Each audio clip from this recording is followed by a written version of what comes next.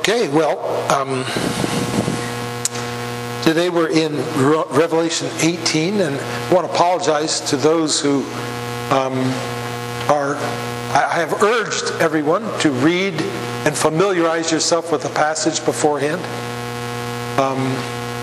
But sometimes I change my mind as I go through, and the things on the website aren't perfectly corresponding. And I know that this week that it was late before this got corrected. So if anybody read last week's passage instead of this week's, I apologize for that. But anyway, we're in Revelation 18 today, the fall of Babylon. Now you remember last week we were introduced, in our last chapter, chapter 17, we were introduced to the great prostitute, who is also called Babylon the Great. This was from verse 5, because it described this prostitute as having written on her forehead a name of mystery: Babylon the Great, mother of prostitutes and of earth's abominations. We saw that even though this woman was actually literally carried along by Satan, nonetheless she was beautiful and enchanting, because her assignment, her satanic task, was to seduce people away from Christ. We said that she represented the city of man, or humanity in rebellion against God. But more specifically, that part of the world which appeals and tempts and lures people through pleasures, through false securities. But why is she called Babylon the Great? So let's get into that a little bit, because that's an important part of our passage this morning. So let's talk a little bit about history. It began in the story of the Tower of Babel in Genesis chapter 11, where the people of Babel, which of course is Babylon, same place, the people of Babel said, "Come, let us build ourselves a city and a tower with its top in the heavens, and let us make a name for ourselves." So this same spirit continues on, and is now picked up even in the book of Revelation, the last book of the Bible. Around 597 BC, of course, the Jewish nation was conquered by the mighty empire of Babylon. And they were carried to Babylon for 70 years to live there in exile, where they were subjugated and oppressed by a people and an empire which had built their success on the backs of weaker peoples and nations. And that leads us to the next part of the story in Daniel chapter 4, where we find King Nebuchadnezzar, the king of Babylon, on the roof of his palace, saying to himself, and this is the first time we hear this expression, Babylon the Great, even though they had said in Genesis 11:4, "Let us build ourselves a city." Here, Nebuchadnezzar says, "Is this not Babylon the Great, which I have built with my mighty power for the glory of my majesty?"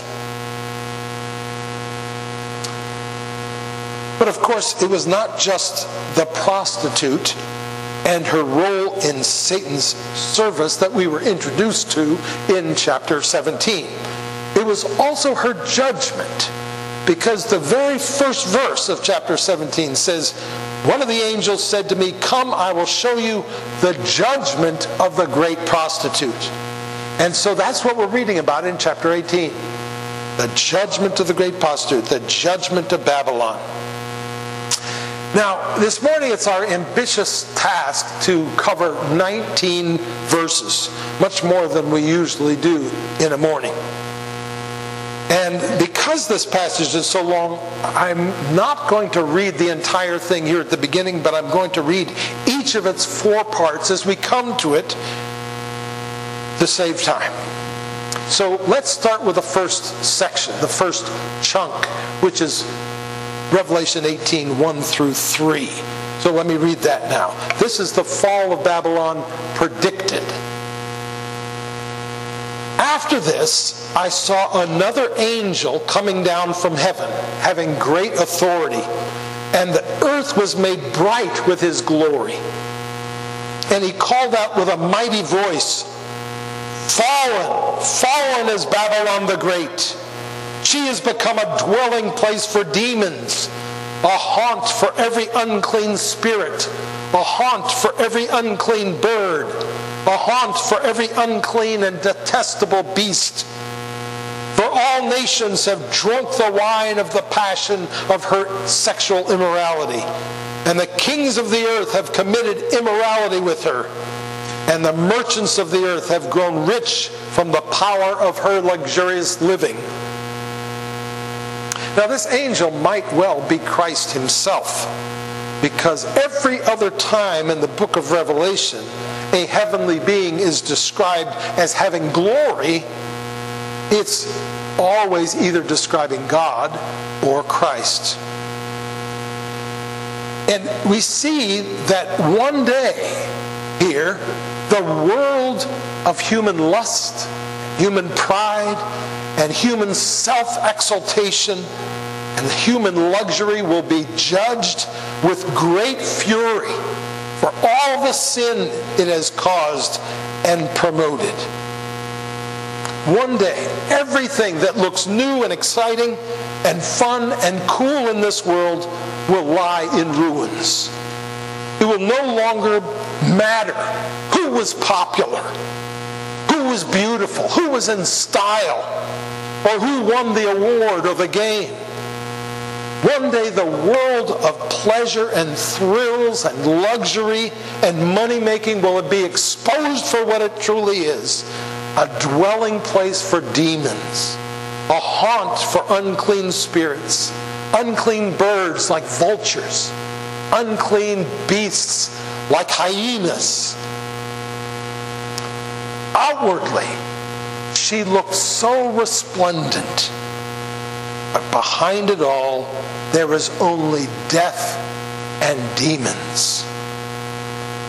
It looked like she was going to provide prosperity and pleasure, but it was all a scam.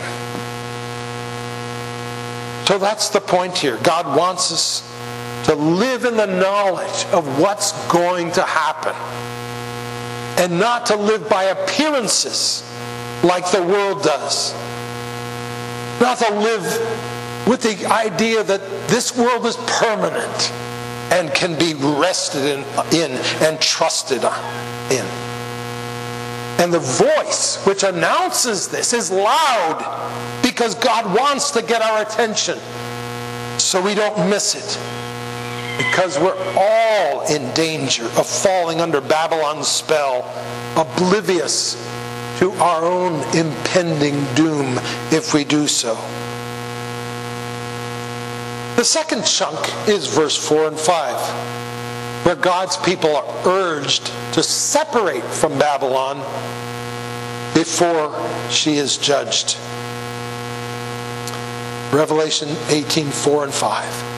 Then I heard another voice from heaven saying, "Come out of her, my people, lest you take part in her sins, lest you share in her plagues. For her sins are heaped high as heaven, and God has remembered her iniquities." The world has its form of coming out. Here is the Christian and biblical form of coming out. It's God's cry for his people to come out of Babylon, to come out of the world before he pours judgment upon it. It reminds us of Sodom and Gomorrah in Genesis chapter 19, where God told Lot to flee the city with his family so that they may not be destroyed in the day of his judgment. And here, this is a warning to believers who are being tempted to buy into the world's idolatrous system, and also an encouragement to those who are standing firm in their refusal to compromise with the world. This call to come out must not be taken as a command to withdraw from the social or economic life of the world.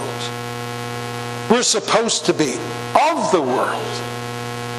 We're not supposed to be of the world, but we are supposed to be in the world. The coming out here is not isolation. It's talking about being morally and spiritually distinct from the world. It's talking about our identity, our security, and the location of our delights. It's all about worship, ultimately. And every Sunday morning that we gather is our coming out party. The next chunk, the third chunk, is a cry for judgment to fall on Babylon. Verses 6 through 8. Pay her back as she herself has paid back others, and repay her double for her sins. Mix a double portion for her in the cup she mixed. As she glorified herself and lived in luxury, so give her a like measurement of torment and mourning. Since in her heart she says, I sit as queen, I am no widow, and mourning I shall never see. For this reason her plagues will come in a single day, death and mourning and famine, and she will be burned up with fire. For mighty is the Lord God who has judged her. This cry is probably the angel crying out to God to judge Babylon.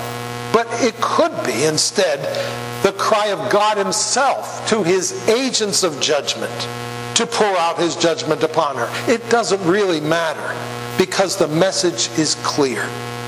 Babylon is about to get paid back for all she has done and continues to do. She is glorifying herself instead of glorifying God. She is living in luxury at the expense of others. She has unbridled self-confidence that she is and will always be queen of the hill. It's interesting, Isaiah 47:7 says of earthly Babylon, you said, I shall be queen forever. Almost the exact same words that this spiritual Babylon speaks here. But she will be paid back severely with plagues, with death, with mourning, with famine, with fire, all of which are mentioned here in verse 8. She will be paid back suddenly. Her plagues will come in a single day. And it is the mighty Lord God who will bring his judgment upon her. Now this passage may sound stark. A lot of people don't like reading this kind of stuff. It's too disturbing. But the fact is, it's the very same thing Jesus taught. Listen to Luke 6:24-26. Woe to you who are rich, for you have received your consolation. Woe to you who are full now, for you shall be hungry. Woe to you who laugh now, for you shall mourn and weep. Woe to you when all people speak well of you, for so their fathers did to the false prophets. This is just, Revelation 18 is just the fulfillment of what Jesus said. Satan, you see, wants us to think that the pleasure never ends and that there'll be no consequences for rebellion and sin. He loves it when we have swagger and brim with self-confidence and arrogance. God calls us to live in fear and trembling, always aware of the shortness of our lives. The world looks only at today and chooses not to worry about tomorrow. But the fact is, tomorrow is coming. Do you remember the Old Testament story of the handwriting on the wall in Daniel chapter 5? King Belshazzar of Babylon, again, the king of Babylon, was feeling high and mighty one day as he threw a big party for his friends. So he ordered that all the vessels and the utensils which the Babylonian army had taken from God's temple in Jerusalem when they had conquered Judah, that they be brought and used at his big party. These vessels that were made and set apart for the holy purposes of the temple. But then as they were getting drunk and enjoying themselves with these vessels, a great hand appeared, writing a message on the wall of the room. And Daniel the prophet was called in to interpret the message. And he said that it means that God is bringing your days to an end because of your sin. And he's giving your kingdom over to the Medes and the Persians. And the last verse says, that very night, Belshazzar, the king of Babylon, was killed, and Darius the Mede became king. So you see, this is exactly the same thing as happened to old Babylon. Even as disaster came upon glorious, powerful, earthly Babylon in one day, so it will be with spiritual Babylon one day soon. The next and final section, 9 to 19, is about what happens after the judgment of Babylon, when those who cooperated with her lament because they prospered as a result of her, and now that she has fallen, they are plunged into despair as a result. But there are actually, this section's pretty long, and you can easily divide it into three sections. First, it focuses on the lament of the kings of the earth in verses 9 and 10. And the kings of the earth who committed sexual immorality and lived in luxury with her will weep and wail over her when they see the smoke of her burning. They will stand afar off in fear of her torment and say, alas, alas, you great city, you mighty city, Babylon, for in a single hour your judgment has come. The next section is the lament of the merchants of the earth in 11 to 17a. And the merchants of the earth weep and mourn for her, since no one buys their cargo anymore. Cargo of gold, silver, jewels, pearls, fine linen, purple cloth, silk, scarlet cloth, all kinds of scented wood, all kinds of articles of ivory, all kinds of articles of costly wood, bronze, iron, and marble, cinnamon, spice, incense, myrrh, frankincense, wine, oil, fine flour, wheat, cattle and sheep, horses and chariots and slaves, that is, human souls. The fruit for which your soul longed has gone from you, and all your delicacies and your splendors are lost to you, never to be found again. The merchants of those wares who gained wealth from her will stand afar off in fear of her torment, weeping and mourning aloud. Alas, alas, for the great city that was clothed in fine linen, in purple and scarlet, adorned with gold, with jewels, and with pearls, for in a single hour all this wealth has been laid waste. And finally, we read the lament of the mariners, the seafaring men.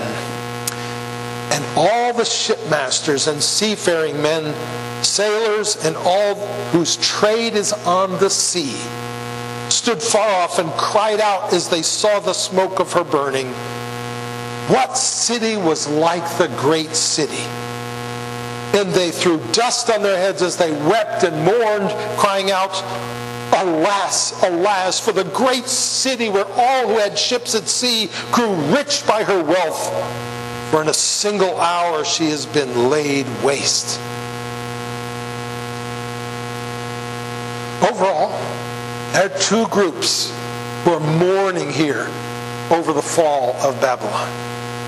One is the business people who made a killing selling worldly treasures and services to the intoxicated masses. But now they've lost their businesses, and their cash cow is gone, and so they mourn. The other is the masses who mourn because they no longer have access to the intoxicating delights of the world, which brought them so many thrills and pleasures. And of course, there's really a third category, and that's the kings of the earth, the governing officials who made their money by taxing and bribes through it all so that they were rich, and now their power is gone as well. These people are on the verge of losing something much more valuable than their material wealth or earthly pleasure. But their obsession with these things is so great that they're numb to their own doom, which is impending. Their cries of lamentation, of course, are nowhere close to true repentance. They're expressions of grief over their own demise. These people are mourning in agony because they've lost the one thing they were counting on, the thing that made them happy, the thing that they really believed in, and now it's gone. And their happiness and their security and their very lives are gone with it. You can see this in verse 14. The fruit which your soul longed for has gone from you, and all your delicacies and your splendors are lost to you, never to be found again. And part of their shock, of course, is the suddenness and quickness of Babylon's destruction. It comes at the end of each of these three sections. In a single hour your judgment has come. In a single hour all this wealth has been laid waste. In a single hour she has been laid waste. Verse 10, 17, and 19. Why is this repeated and emphasized? Well, again, so that we will not think of this world and its structures as solid and firmly established, but see that in reality they are very fragile, very temporary, and ready to crash in a moment. And so that we will not feel confident, but it will be, we won't feel confident that somehow it will be so obvious far enough ahead of time that we'll have time to prepare at that time. Rather, we'll realize it could come at any moment. Well, even if you don't feel like you fully grasped the meaning of this passage, you can still grasp the intensity, the power, and the seriousness of this passage. You can grasp the point that the whole God thing is not a game. As we edge closer and closer to the climax of the book of Revelation, it becomes more and more apparent that God really means business, and that the Christian faith is not something to be taken lightly. Here we can see the threat and the danger for those who buy into the world system and its delights.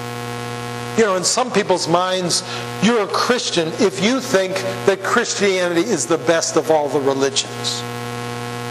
Or they talk as if there are Christians and then there are devout Christians.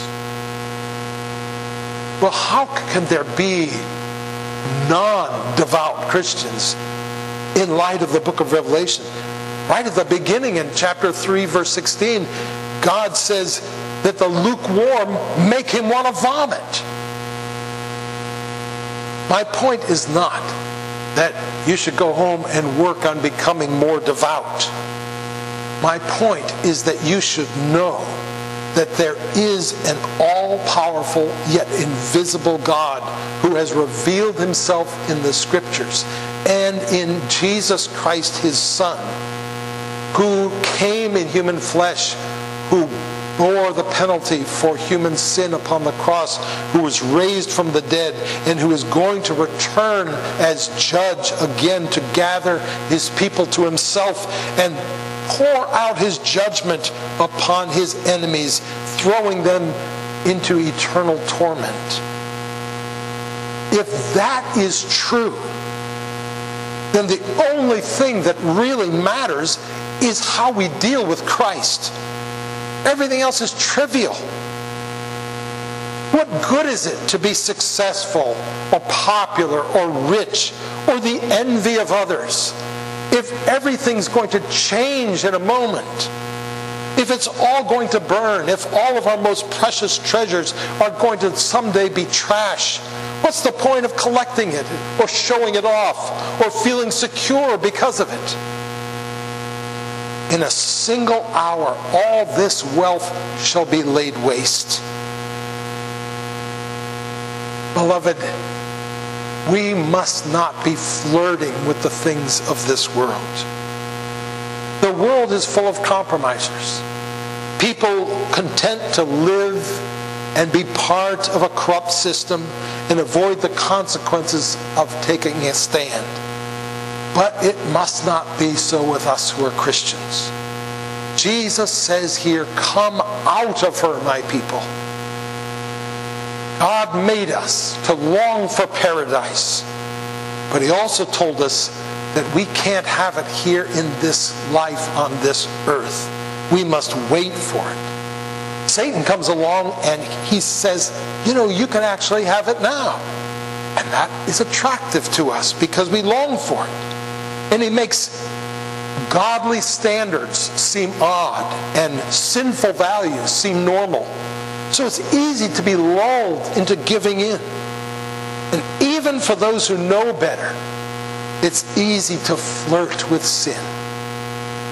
Remember, it is impressive. Even John marveled at this woman in chapter 17. It definitely appeals to something inside of us.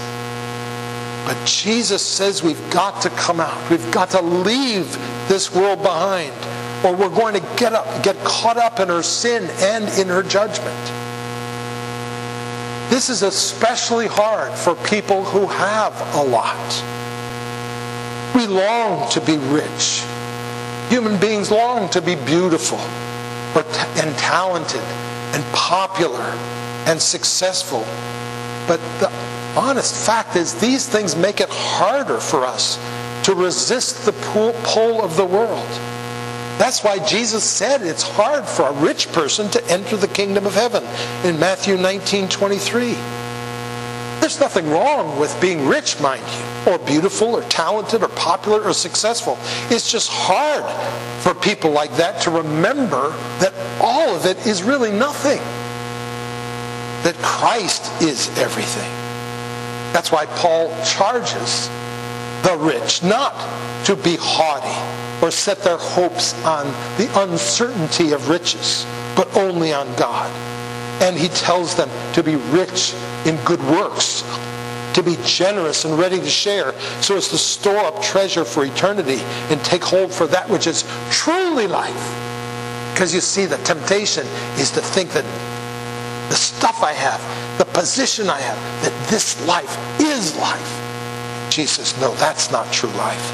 True life is what I give you. It's eternal life. I love the way, again, that verse 14 says it. The fruit for which your soul longed has gone from you. What is the fruit for which my soul longs? Your soul longs. Instead of being satisfied with the cornucopia of fruit that God had given them, Adam and Eve longed for the forbidden fruit from the tree of the knowledge of good and evil.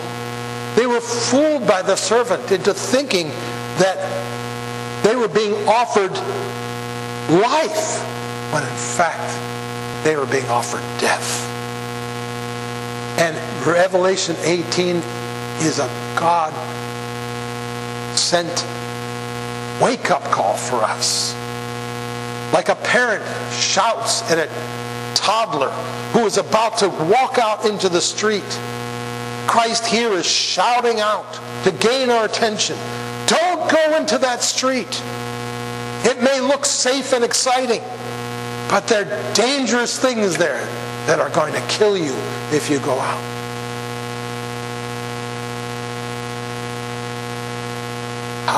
Why should we trust Him? We trust Him because He's proven Himself to us. He's proven Himself to us by coming and taking the suffering that drives us crazy and laying it all down for us upon the cross, so that we can know that He loves us and He will do everything everything to do what we need done for ourselves. That then we can trust Him and we can believe Him. If He says that's good for you, we know it's good for us. If He says that's bad for you, we know it's bad for us. So He says, come out of her. Heavenly Father, thank you for the chance now to be reminded in this chapter of the urgency.